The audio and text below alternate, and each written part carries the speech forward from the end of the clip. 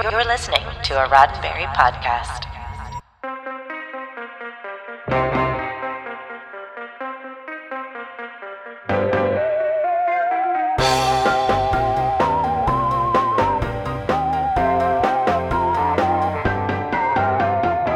I'm Earl Green, and this is your Sci-Fi 5 minutes of science fiction history for February 8th.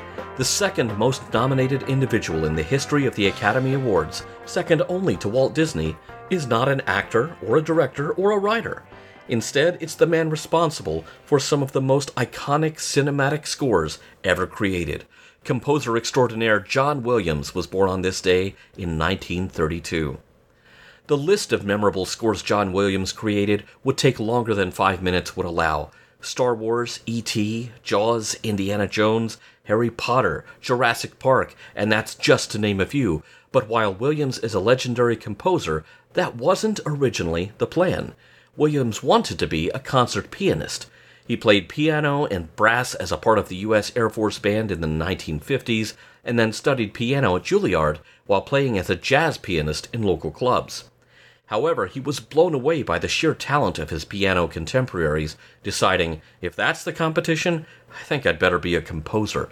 He had already had a little experience at it, having composed the score of a promotional film for the Newfoundland Tourist Board. Williams moved to LA and started working as an orchestrator for film studios, while also performing as a studio pianist and session music on other iconic tracks, such as playing the famous piano riff on the Peter Gunn theme by Henry Mancini. Throughout the 60s, Williams, known as Johnny Williams at the time, composed music for shows like Gilligan's Island, Lost in Space, and The Time Tunnel, and in the early 70s moved on to films like The Poseidon Adventure and Towering Inferno. And then in 1974, a partnership began that would write Williams' name in the stars and cement him as a scoring legend. In the early 70s, John Williams was beginning to really make a name for himself as the king of disaster movie scores, with a few Oscar nominations and one win already under his belt. He was approached by a young up-and-coming director named Steven Spielberg, who was looking for someone to score his directorial debut, The Sugarland Express. The next year, the two would collaborate on Jaws, and then would continue to work with each other on 26 films over the next 4 decades. Their early partnership proved so successful that Spielberg recommended Williams to his friend, another young up-and-coming director named George Lucas, who needed the right score to support his risky new sci-fi project. John Williams created a score for Star Wars with nods to Gustav Holst's The Planets that matched perfectly with the space-spanning adventure epic. The film and score were both huge hits, with the latter remaining the highest-grossing non-popular music of all time, and winning Williams another Academy Award. Over his career, John Williams has composed everything from major cinematic themes to flute concertos to a rededication of the Statue of Liberty and everything in between. Last year, he said his upcoming score for Indiana Jones and the Dial of Destiny would be his last film score, as he wanted to focus on composing concert music.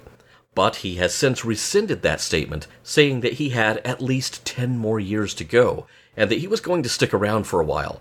Not bad for someone who's 90, not to mention someone who hadn't even set out to score films in the first place. But, in his words, the idea of becoming a professional film composer, never mind writing 9 Star Wars scores over 40 years, was not a consciously sought-after goal. It simply happened. All of this has been the result of a beneficent randomness which often produces the best things in life. And in John Williams' case, the best things in life are 52 Oscar nominations, 5 Oscar wins, over 20 gold and platinum records, 2 Emmys, 3 Golden Globes, 6 Saturn wins, 25 Grammys, and a Lifetime Achievement Award from the American Film Institute, just to name a few. And it seems there will be more to come. Take that, Walt Disney. This has been 5 minutes of science fiction history, your daily Sci-Fi 5 for February 8th. Sci-Fi 5 is produced by Roddenberry Entertainment.